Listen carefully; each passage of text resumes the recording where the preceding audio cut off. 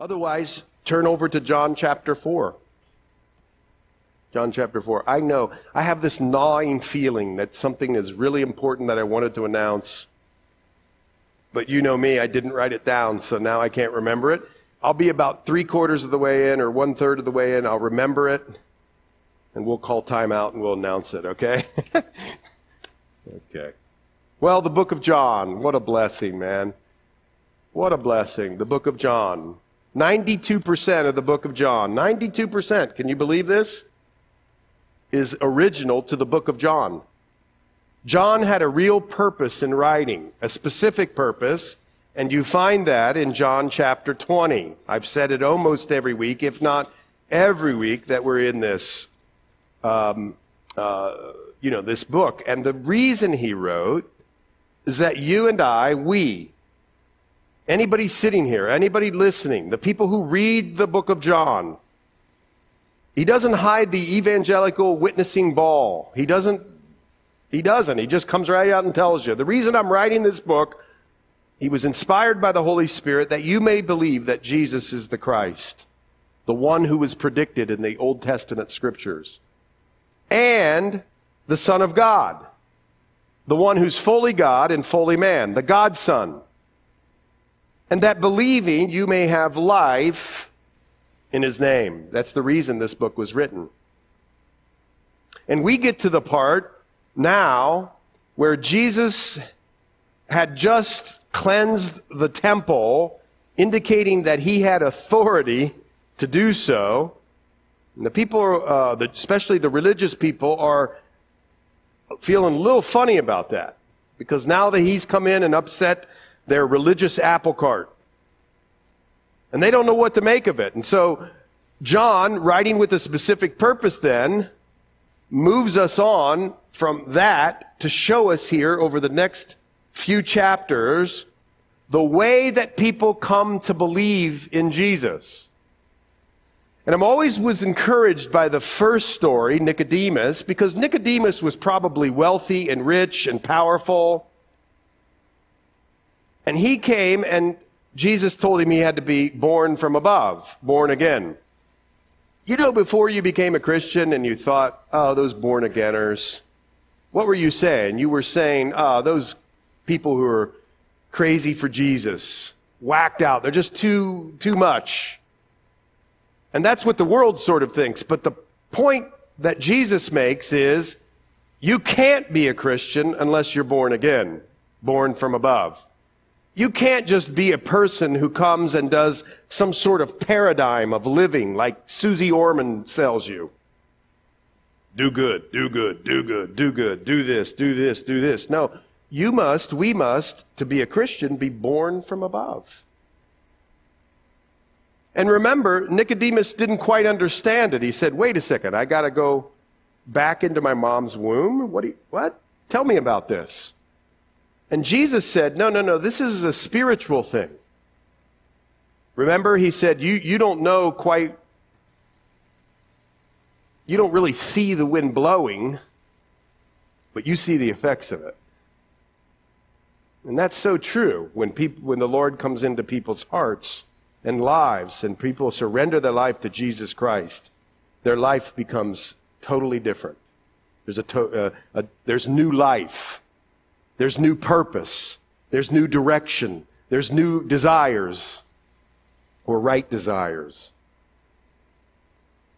And he approached this man, and what's interesting about chapter 3, Nicodemus, is who sought out who in chapter 3. Nicodemus sought out Jesus, folks. Now that's fascinating, because when you get to chapter 4, I want you to notice something. Who seeks out who? Jesus seeks out the woman. Listen to this. Starting in chapter 4, verse 1, hear the word of the Lord. Therefore, when the Lord knew that the Pharisees had heard that Jesus made and baptized more disciples than John, though Jesus himself did not baptize, but his disciples, he left Judea and departed again to Galilee. But he needed to go through Samaria.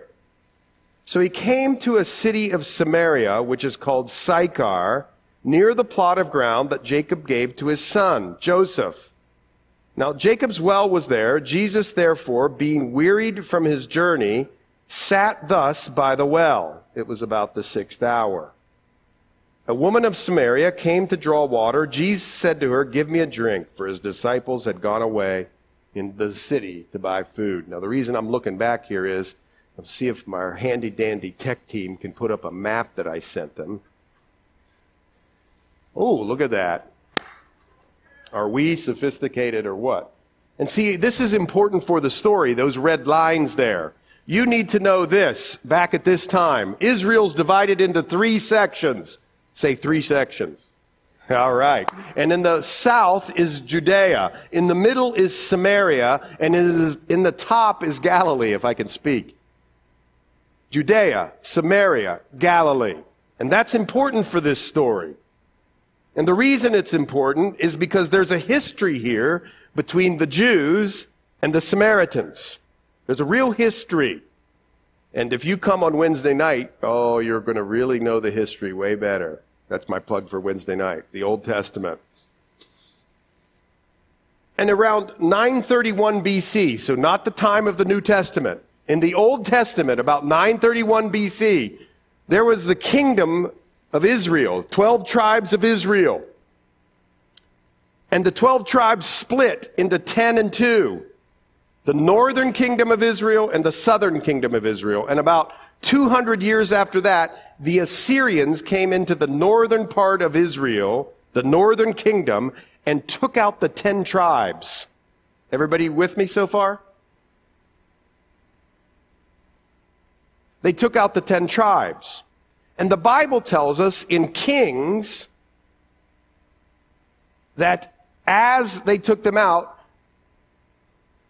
the Assyrians then planted people into that land in the middle, between the north and the south. They planted people into that land. And these people believed, or liked to believe, in the first 5 books of the Bible, the Old Testament, just like the Jews did. But they also mingled it with idol worship. And that was a big no-no for God, right? And to the Jews. And so you have this thing happening, and so there became a real dislike between the Samaritans and the Jewish people. And so if they were traveling, there was such a dislike. Do you see that red line over to the right? When you left Jerusalem, you would head down 14 miles down to Jericho. And it's way downhill.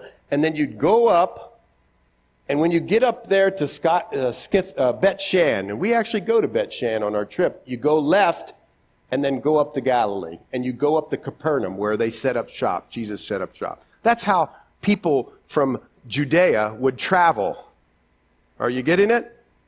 And especially, look at this. Look at this. He is a great teacher, a rabbi, but he's more than that, but he's a rabbi, right? And he takes his disciples. I want you to see this. This is the first thing I want you to see. When the Lord knew that the Pharisees had heard that Jesus made and baptized more disciples than John, Jesus knew it wasn't his time to be crucified. And the Pharisees, the religious sect, the religious people of Jerusalem, were getting upset and mad. And Jesus was on God the Father's timetable, so he knew. It wasn't that he was scared. He knew he wasn't to be crucified yet. He still had some time to go. So he was going to get out of the lower part here, Jerusalem. And he left Judea and departed again. He's going to go to Galilee. Everybody from Jerusalem would take the route through Jericho. Nobody would go through Samaria. Oh, look at this. This is amazing. It's like shooting out of my fingers. Nobody would go straight. Nobody. Nobody from Jerusalem would go that way. And Jesus says, come on, guys, we're going. And that's the first thing you need to know. Because you don't probably read Hebrew, but if you did, it says he came to a city of Samaria, which is called Sychar. Oh, wow, look at this. There you go. There's Sychar. But before that, in verse 4, there's this seemingly innocuous little verse. It said, but he needed to go through Samaria. Underline that. In other words, for lack of explaining it for 5 minutes, let me just tell you this. That word means there was no other option. That word means there was no other option. Jesus was going to Galilee, and he was going to head straight through Samaria, which, think about it now, if you're one of the 12. Just think about it. When he probably announced it, you're coming out of Jerusalem and you're going, Jesus, why aren't we heading east? You're heading north. Of course we're not going north. And he's walking and talking with them. Might there have been some talking in the back? What are we doing? Why are we going here? Everybody knows we don't take this route. We take the route on the other side of the Jordan, up, turn left, and go up to Capernaum. Why would we do this? You see, there was a real great hatred between peoples here at this time. He comes to this city of Samaria, which is called Sychar. It's near the plot of ground that Jacob gave to his son Joseph. And Jacob's well was there. Now he gets to Sychar. It's near the plot of ground that Jacob gave to his son. And you could go back throughout the Bible. There's several references to Jacob, buying this well and taking it over and feeding his many flocks and his people there. This was a very important place to Jacob. And so he gave it over to his son, Joseph. I don't know if you remember the story when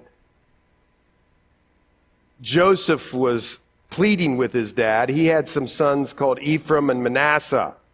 And he basically said, hey, Ephraim and Manasseh, he said to his dad, hey, Ephraim and Manasseh are going to take my place. And there's a whole story about that. And you could read about that when they do that. But the point is, Samaria was in that area of Ephraim and Manasseh, the place that was assigned to those grandsons.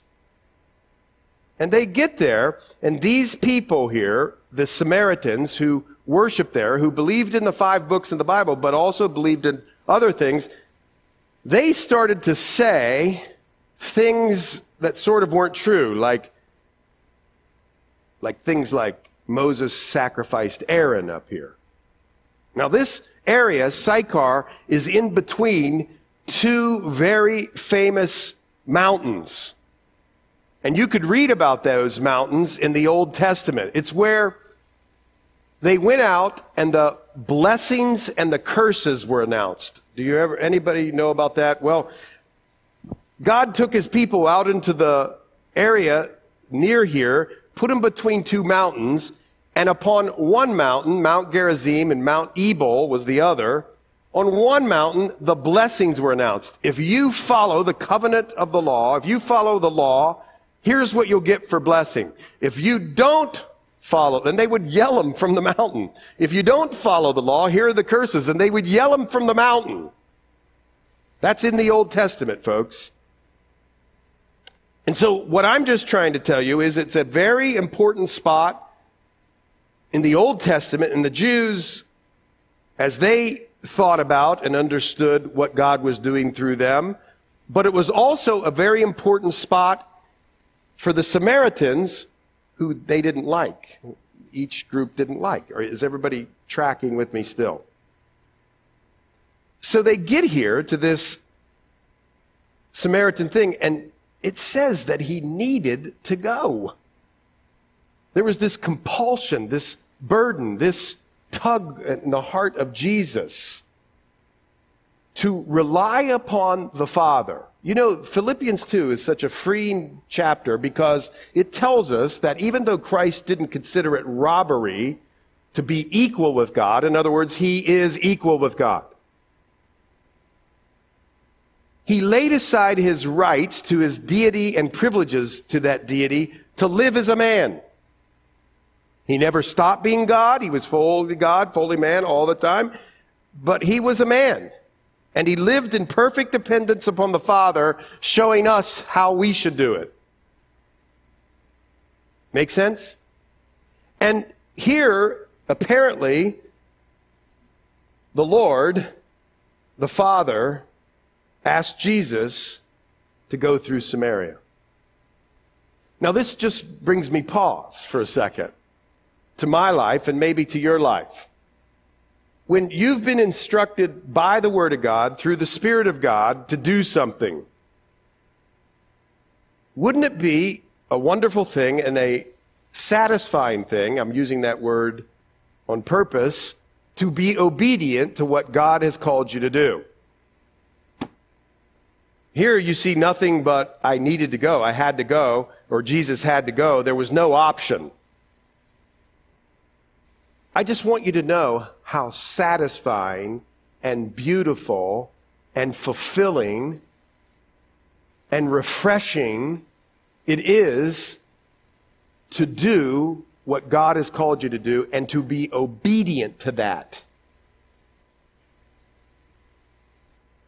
That's where life is, you see. And we're going to find out more about it later here in this chapter. But here he just needed to go. It's beautiful. In the last chapter, a man approaches Jesus. In this chapter, Jesus makes a beeline for one woman. Let's think of the contrasts. He's a man. She's a woman. And back in those cultures, man, that wasn't something that you did. That just didn't happen. And then she's a Samaritan, and he's a Jew, and he's a rabbi, and we're going to find out what she is.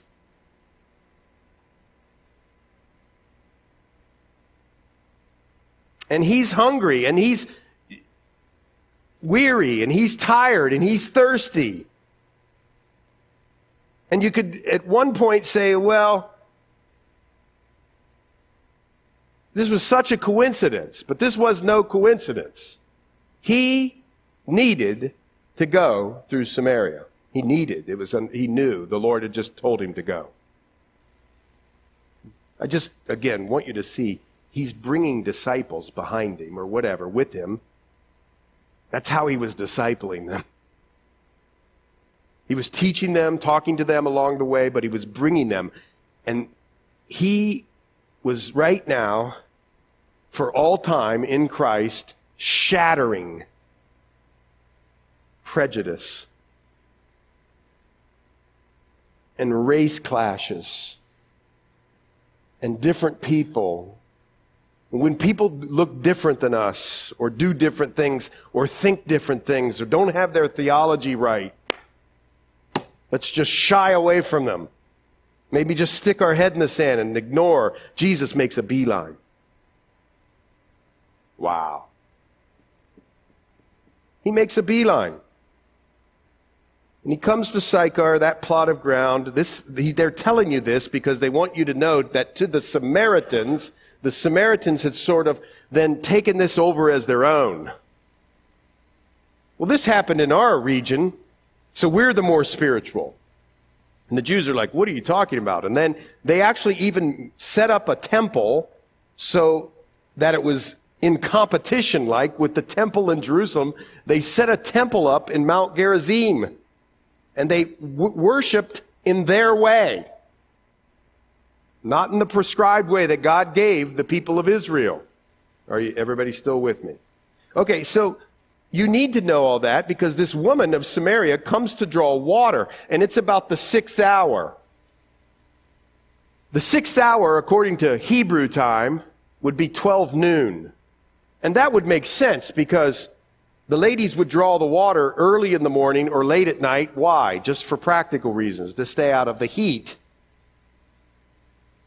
But there are other indications in the book of John that he's using Roman time, which would make it 6 o'clock at night.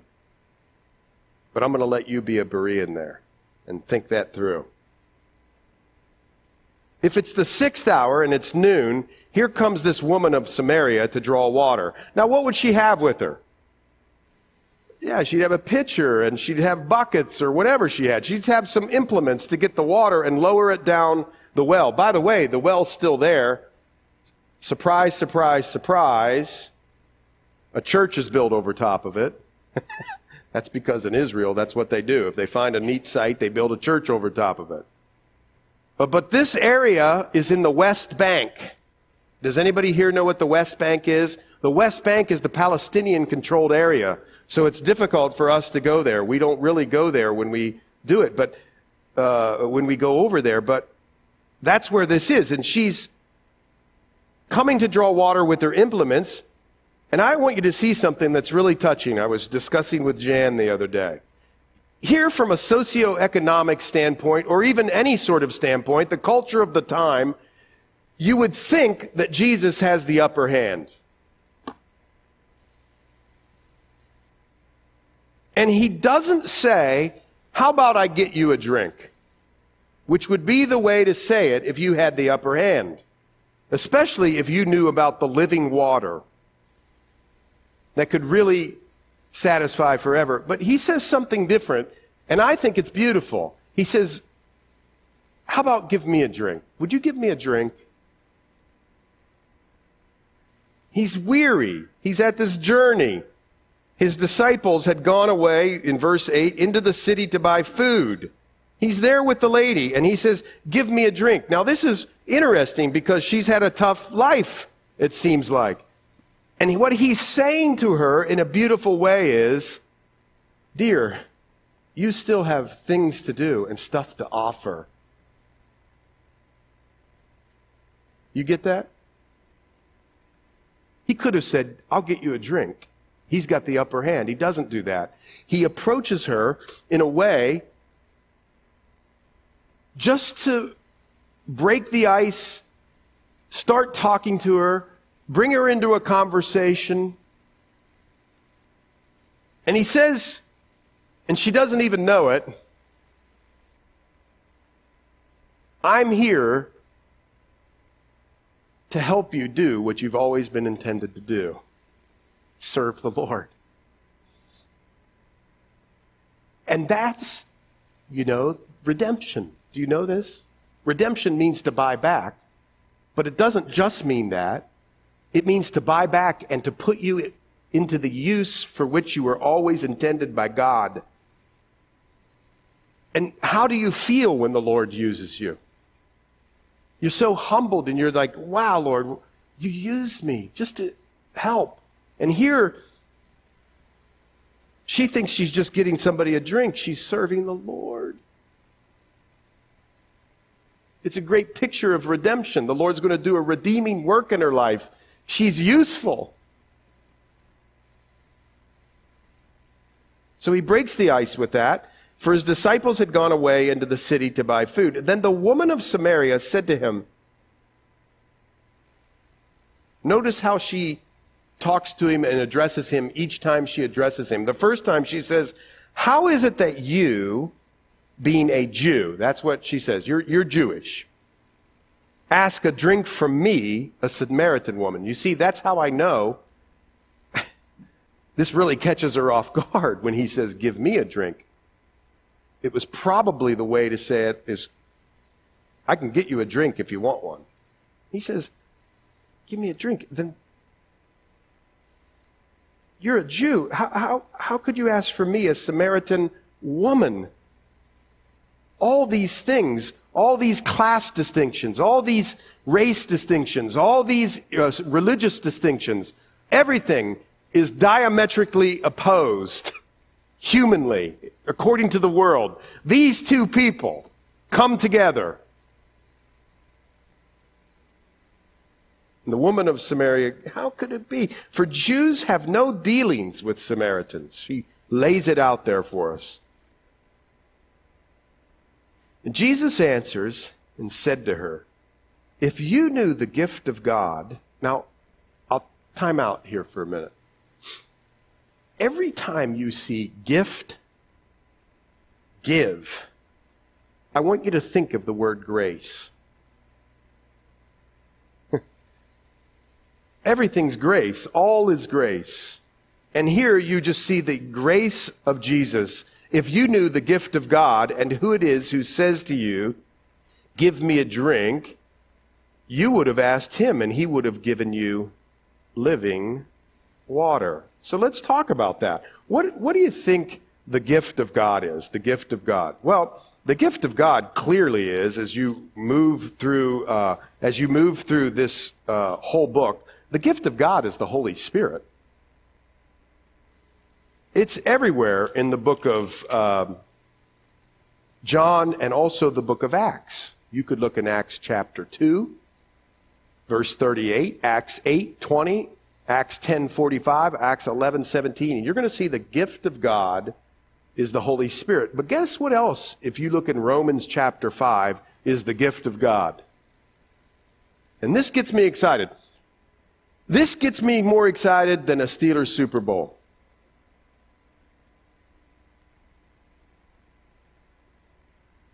He says in Romans 5:15 through 17, that the grace of God and the gift of God is justification, righteousness, and life. Now listen. You go, oh man, big theological terms. Oh. Well, think through it. You've been justified by Jesus and all that he's done and accomplished, which means in God's courtroom, he sees you and says, gavel comes down, not guilty.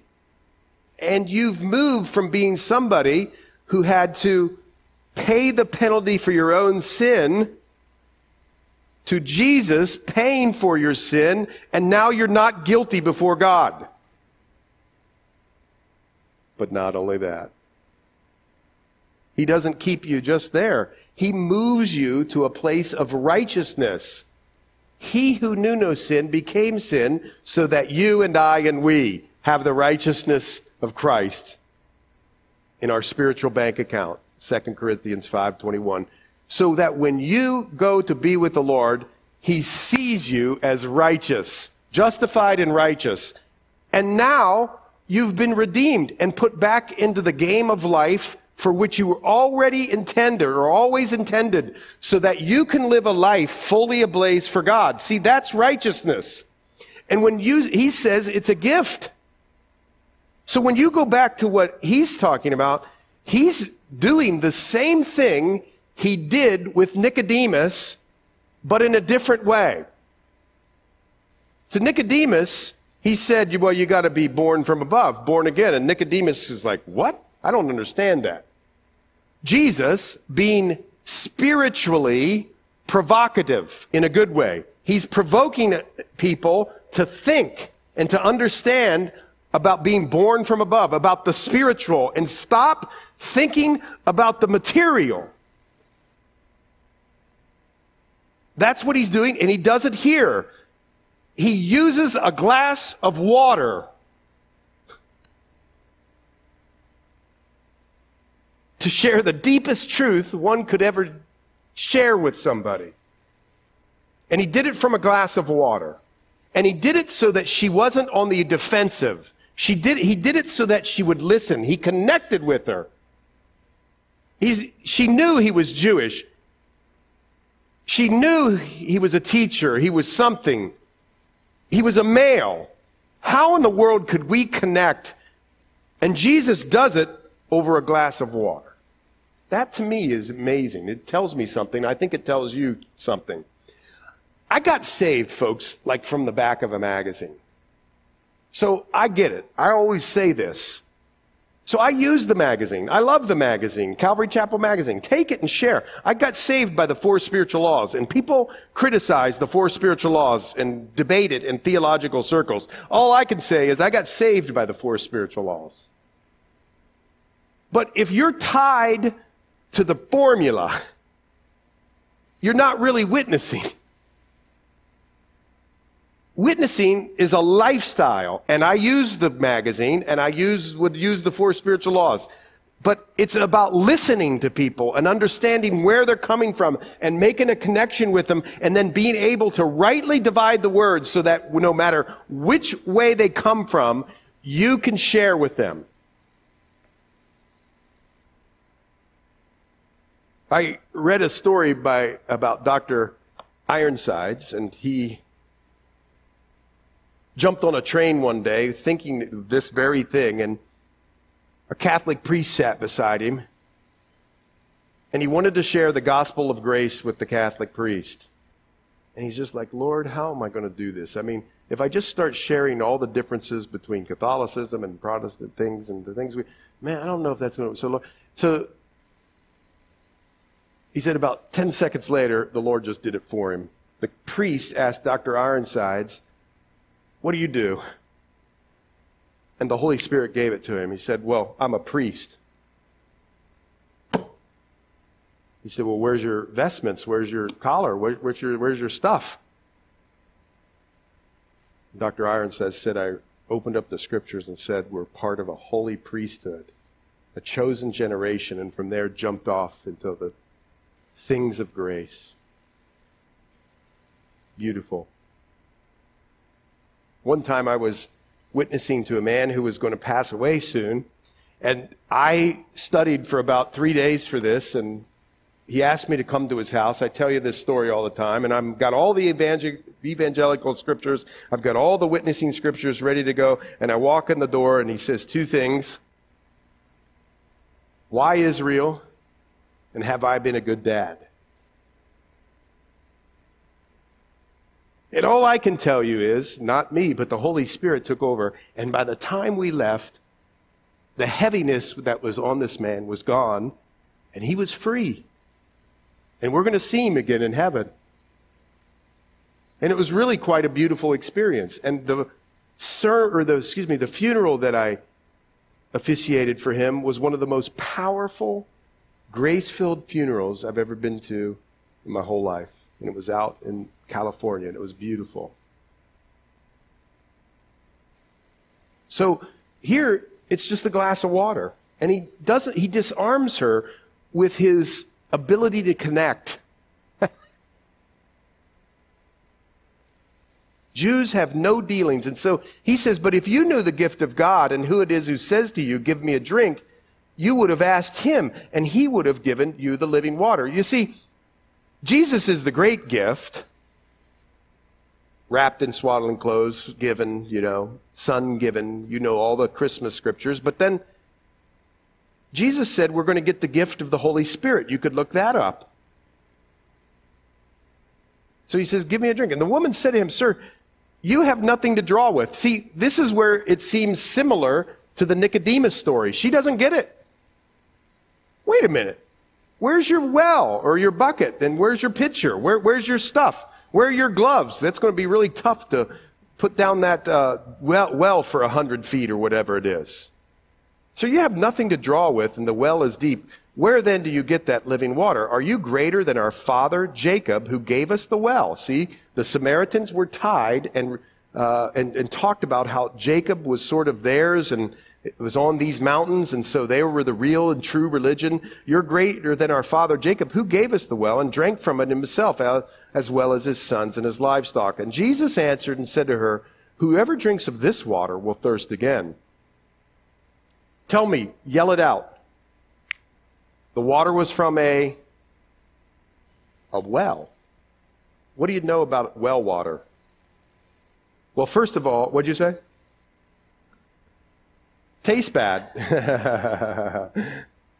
We have some country guys out over here. No, I don't know.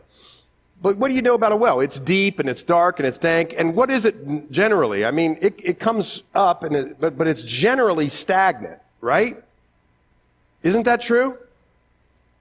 And that's human or earthly water, or the things that are on the earth. It's just sort of there.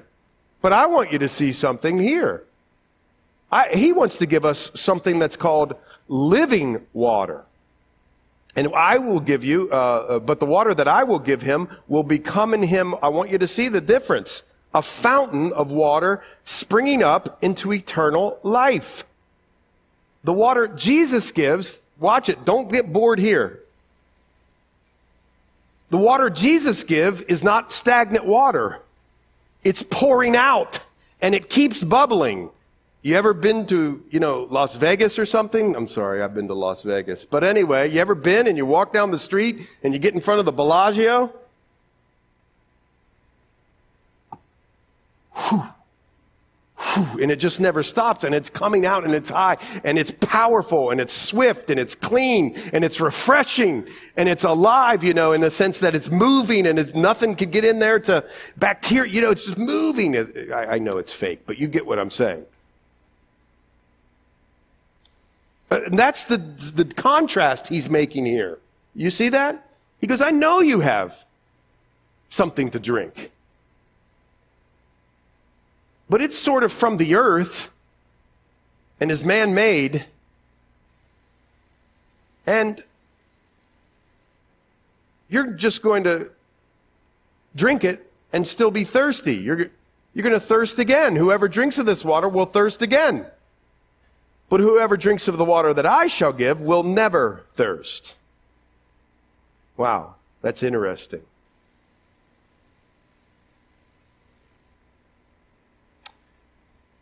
Whoever drinks of this water will thirst again. And he's talking here, right? About earthly things. How do I know? Because the story goes on and he says, the women said to him, Sir, give me this water that I may not thirst nor come here to draw. She's no dummy. She's like, wow, I don't want to keep doing this. It's the well was 1.5 miles away from the city. I don't want to keep doing this. I don't want to have to come when nobody else is here. I feel like an outcast. I don't want to do this. So tell me about this because I want this to happen. And Jesus said to her, when I was a kid and would read this, I just couldn't understand this shift. Wait a minute. Just tell her. Lord, just tell her. Give it to her right then. Just tell her the punchline, please. And the woman answered and said, and Jesus said to her, go call your husband and come here. And she says and answers, I have no husband. And Jesus said to her, you have well said, I have no husband. For you have had 5 husbands, and the one whom you now have is not your husband, and that you spoke truly. And I always thought, well, that is just really odd. I don't understand it, Lord. Help me to understand this. And the thing I think is happening with the shift here is this, is that Jesus is calling her and everybody who comes to the living water, not the stagnant water, to be people who don't depend upon earthly things, to come into a spiritual relationship with Him. And the reason that I got choked up today when I was saying our prayer at the beginning of the service is men and women are born with an unsettledness and a disappointment and a dissatisfaction with life. We're sinners who've been separated from God. And the point is that we grow up and people all around the world now are heading into counseling, talking to the pastors, seeing people who have anxiety and fear and unsettled life. And the reason is, one, Ecclesiastes 3 tells us, there's this longing for eternity, the things for God in our hearts.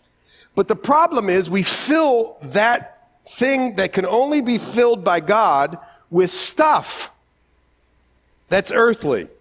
Like, for instance, he just uses one example here, so I'm going to go with it. This lady was in love with romance. Apparently, she had made romance her idol. You know when you watch Disney all those times, man, and you were a little kid and always the prince would come at the right moment and he'd whisk the lady off to, from danger and kiss her and wake her up, and the rest of their life would just be perfect and wonderful.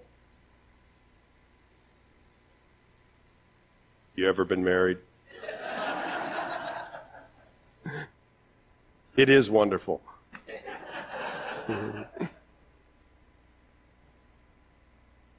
But the reality is, even in marriage, see, is that you have this honeymoon phase and and then, you live together for a while. And there's sort of like the honeymoon romantic stuff. It still remains, but it's not that type where you need to be on the phone 24/7 or I can't stand not to see you or whatever, right? And here, apparently, she had got to the place where the luster of all that romance and excitement and that, butterfly feelings in your heart had gone away. And so, for whatever reasons, her and her spouses had separated, and off she went to the next one. And she was, as the old country music song says, looking for love in all the wrong places. And obviously, there's nothing wrong with marriage. God says it's good if He's called you to that, to be married. But here's the thing. She was in love with being in love instead of being in love with Jesus. And she knew, or the Lord knew, that in a marriage, there's going to be this. And so you have to deal with the highs, but you also have to deal with the lows. And for a person who's getting married, the most important thing is that the eternity in their hearts is filled with the Lord first, right?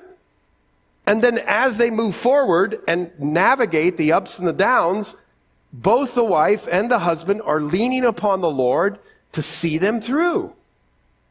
But apparently that wasn't happening. Now listen, the Lord's just using one example. It could be anything, folks.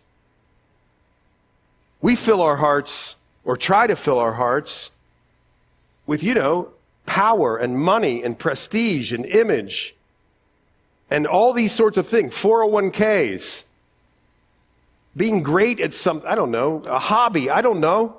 And none of them are bad in them themselves, but they'll never, 100% of the time, fail you in the end because there's no life in them. What would you want to have all of these things but lose your life, or would you rather gain your life with Jesus? And Jesus fills it and will fill it.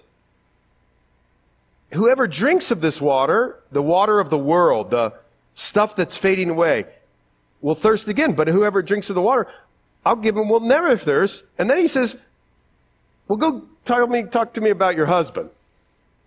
Why does that shock me? Why does that surprise me? Because you're really, listen.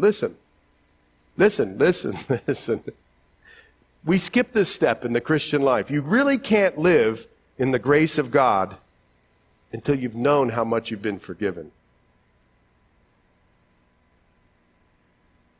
And we are a people who say, well, we're not that bad. Come on, I live in a suburb and I go to work and I have a 401k and I'm going to retire and everything's going to be great and I'll play golf as much as I want and all that sort of thing. And the Lord says, wait a minute, before you come to me and have this life of power and strength and beauty, you must know that you're a sinner and you repent from it. One author said this: the sin and shame and guilt, listen to this, is an eternal barrier between the soul and God. And no one can ever live in the glory of God's presence without first having settled somewhere, somehow, this crisis of guilt. And so, Jesus raises the issue himself with the Samaritan woman. Wow. In Proverbs 28, whoever covers a sin will not prosper.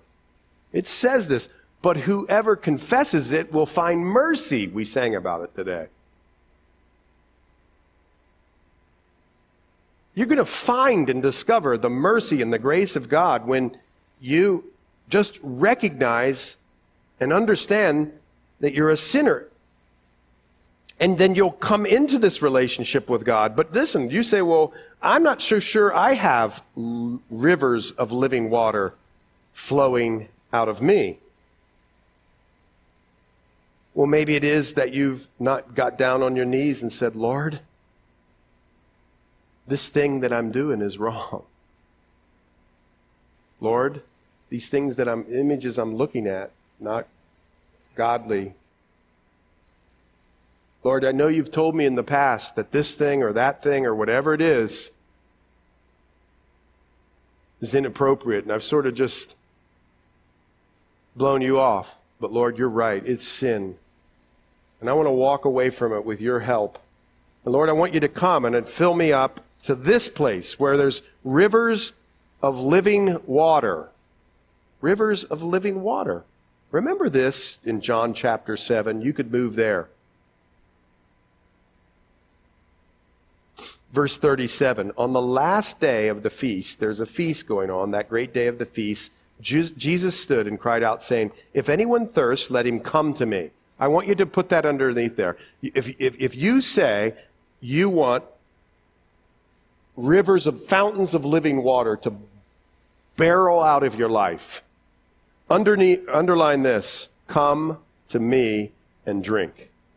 He who believes in me, as the scripture has said, out of his heart will flow rivers of living water. You see, I don't know if you catch it, but what we're reading today in John 4 is how you come into a relationship with the Lord.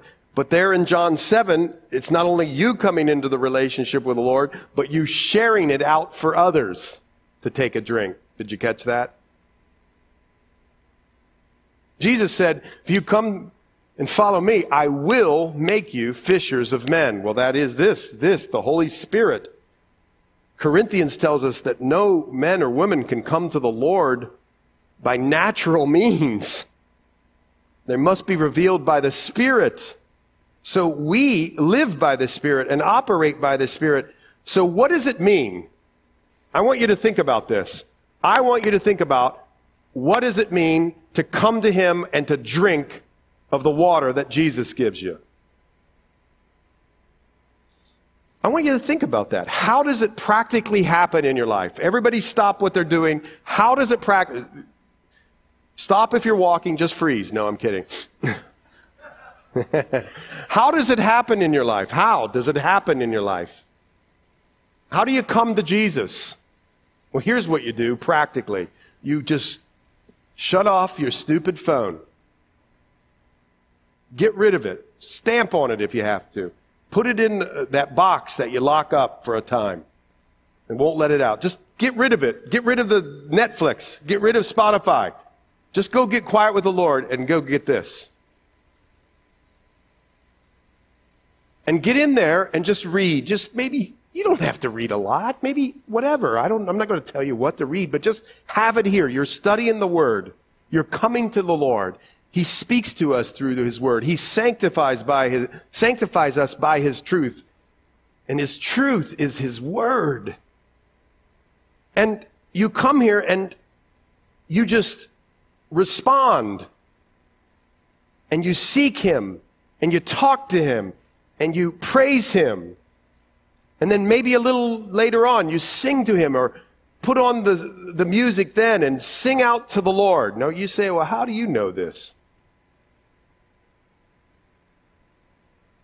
Because there's another movement to this story that sort of just puzzled me when I was little, reading the Bible.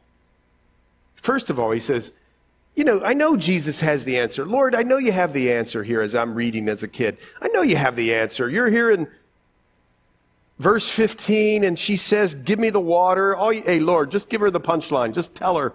And the Lord says, no, I don't want you to do that. I want you to call your husband. I want you to come face to face with the sin in your life and deal with it. Repent and move forward. Everybody with me? And then he does something again. You're like, what? Why are you doing this? Then he says, or she says in verse 19, sir, by the way, she calls him sir now. There's a respect now. There's something about him that she recognizes. And then she even calls him a prophet.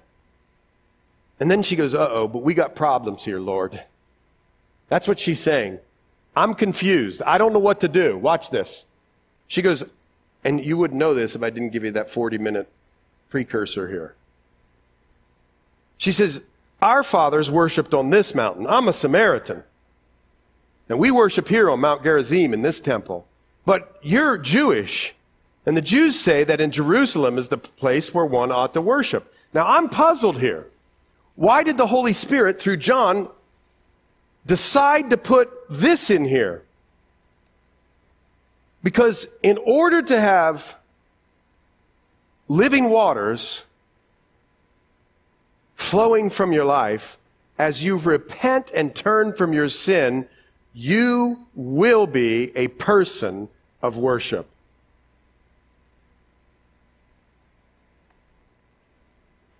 I say this all the time, just for me, but I think it's biblical. I find it odd. It's just odd to me. When do you feel most loved? I think for me is no doubt when I'm worshiping. Why would I feel loved when I'm singing that way? And this is it.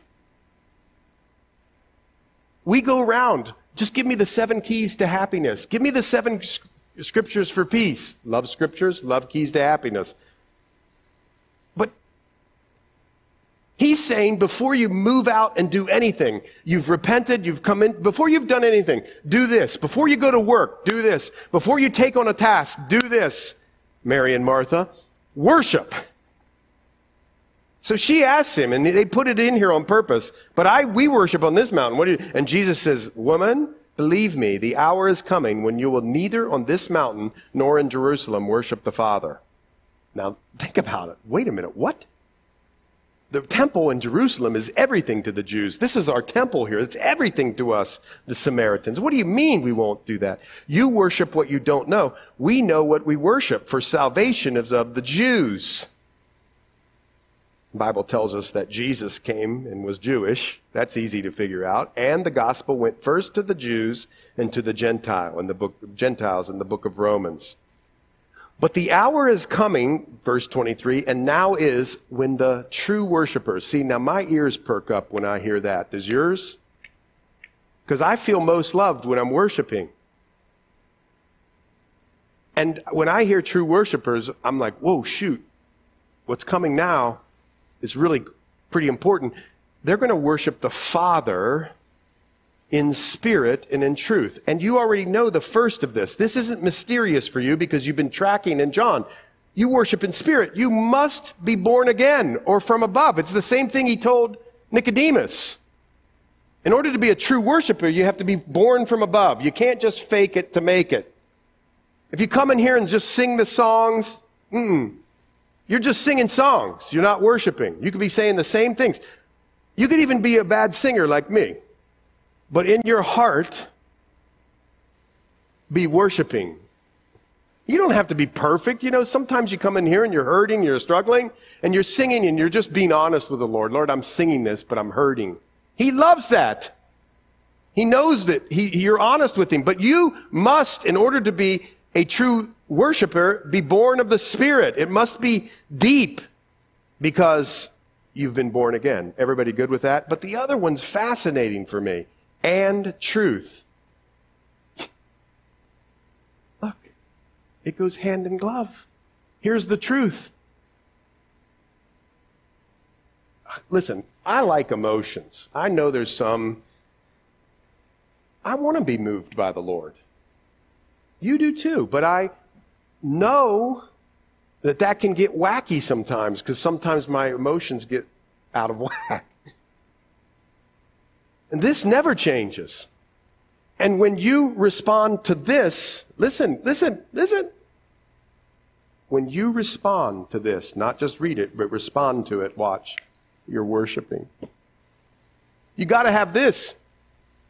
Otherwise, people will run around the room and be emotional and jump up and down and do flips and back cartwheels and all that sort of thing. And it'll seem really emotional and really valuable, but you're not worshiping in truth. You want to worship at home? Come to him through this. You're a born-again person. You say to the Lord, Lord, whatever you have for me here today, just show me something in your word, and respond to the Lord. The gospel always asks for a response from us. That's worship. So he says, for the Father is seeking such to worship him. God is spirit, and those who worship him must worship in spirit and in truth. Praise the Lord. I don't have to conjure things up. I can just look in his word and just be blown away and go, wow, Lord, thank you, and sing to him about it. That's what we did here today. You could even build a porch on your back of your house and sing out back, like others in here have done. And that's a compliment, by the way. Not making fun. That's amazing. And the woman said to him, I know that Messiah is coming. Do you see the progression? Jew, don't really know, sir, prophet, rabbi, Messiah. Wow. He walked her right through it from a cup of water. The woman said to him, I know that Messiah is coming, who is called Christ. When he comes, he will tell us these things. And Jesus said to her, I who speak to you am he.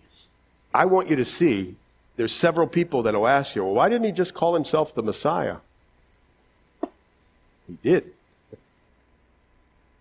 He did. And at that point, his disciples came. Can you imagine the disciples?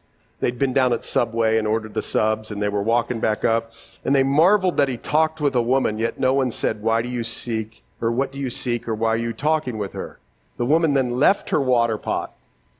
I just wonder, it's fascinating to me. Did he actually ever get the drink? And did he even care? He went her way into the city and said to the men, come see a man, see, she says it, who told me all the things that I ever did. Could this be the Christ? Then they went out of the city and came to him. In the meantime, his disciples urged him, saying, Rabbi, eat. Now watch, he's going to do it with his disciples. And Jesus said to them, my food is to do the will of him who sent me and to finish his work. That's my food.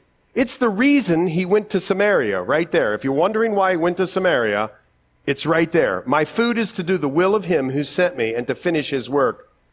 And this is what I want you to see. That's food. Do you not say there are still 4 months and then comes the harvest? Behold, I say to you, lift up your eyes and look at the fields, for they are already white for harvest. And he who reaps receives wages, gathers fruit for eternal life, that both he who sows and he who reaps may rejoice together. For in this the saying is true, one sows and another reaps. I sent you to reap for that which you have not labored. Others have labored. You've entered into their labors.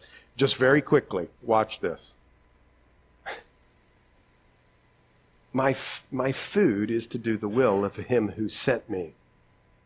There is do you remember in Ecclesiastes it says the eternity is in your hearts, and we try to pump in there sex, drugs, rock and roll, power, the whole shooting match, and nothing works. It's fun for a time, but it lasts, or it runs out, and then you're like, it's no satisfaction.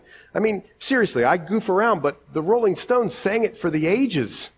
I can't get no satisfaction. I know, but that's what life is like.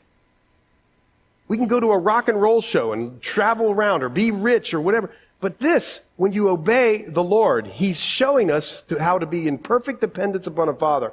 There's this deep, abiding satisfaction way down in there in obedience to what God wants. And then the kicker. I love it. So funny. Just like eating food. Come on now. You like eating food. Just think of what your favorite meal is. Think of what your favorite meal is.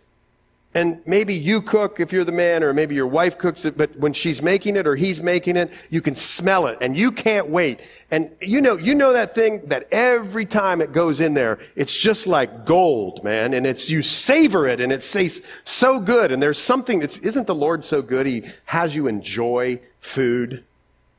And then, you know how amazing that is. And, you know, as long as Uncle Ernie didn't come over, the Thanksgiving went really well. And you're sitting there and you're full and everything. Your kids are around and you're set. And Jesus says, if you really want to be satisfied, be obedient to what I've called you to. But before you do that, I want you to be a worshiper. Before you do any work or do any obedience, I want you to be a worshiper where I'll fill you up and then you'll move out. Here's what I would say to you. Why are you not doing what the Lord has called you to do? You're missing out. It's not a pastor's plea for help. We have lots of help. It's for your own good. What is the Lord calling you to? Do it. Be obedient. And many, verse 39, of the Samaritans of that city believed in him because of the word of the woman who testified, he told me all that I ever did. In other words, through one woman, many in Sychar and the surrounding region got saved. Everybody tracking with me? Watch this. So when the Samaritans had come to him, they urged him to stay with them. And I love it here. I miss this all the time, but the Lord's showing it to me, and he stayed there 2 days. He stayed in the area 2 days. Remember, he keeps doing that. That's what discipleship is about, paying attention to the people. And many more believed because of his own word. And then when he gave the word, many more people believed. Then they said to the woman, now we believe not because of what you said, for we ourselves have heard him, and he knows, and we know that this is indeed the Christ, the Savior of the world. And this is so beautiful, through one cup, through one lady, through a lady he wasn't supposed to be around or near because of all the barriers. But watch, it doesn't end there. Turn to Acts chapter 8.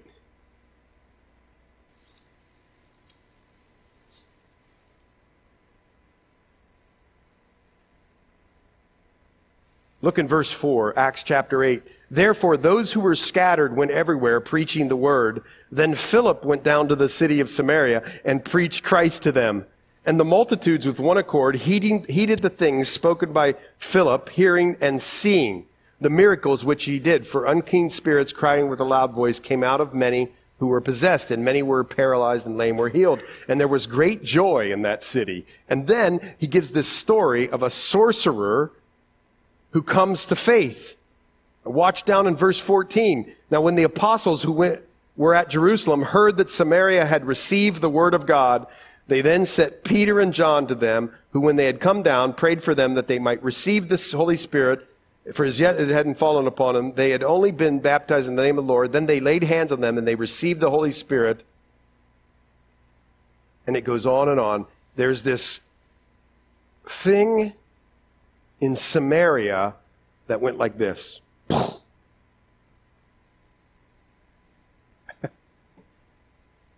Through one person who everybody in the world would have thrown on the trash heap. Even religious people. Oh my goodness. 5 husbands. You kidding me? Jesus makes a beeline for her. She surrenders her life to him. Many in the town come to know him, and later the gospel goes forth. I just want you to see something. The immense power that God can do through one person who knows they're forgiven. So as we close up right here, let's pray together, and let's ask the Lord, if we're never surrendered our lives to Jesus, to come into our hearts. And if we have surrendered our lives to Jesus, is there something that he's saying to you or talking to you about where you haven't been obedient? Well, you'll never find satisfaction until you just give it over to him, live in the light, and worship him. Let's pray. Lord, thank you so much for this morning, and thank you for this glorious word, the woman at the well. Lord, I thank you that you break down all racial, social divides in Christ, in your Son. Whew, so great. Lord, help us to be people who want to share and love people who are hurting and lost and lonely and dissatisfied and anxious and fearful, Lord, because you have living water that can come pouring out of our life, real life, life of contentment and joy and peace and strength in you. Help us to remember that people have this feeling deep underneath and they don't even know it's there. Help us to share and to point them to the light of the world, you, Lord. In Jesus' name we pray. Amen.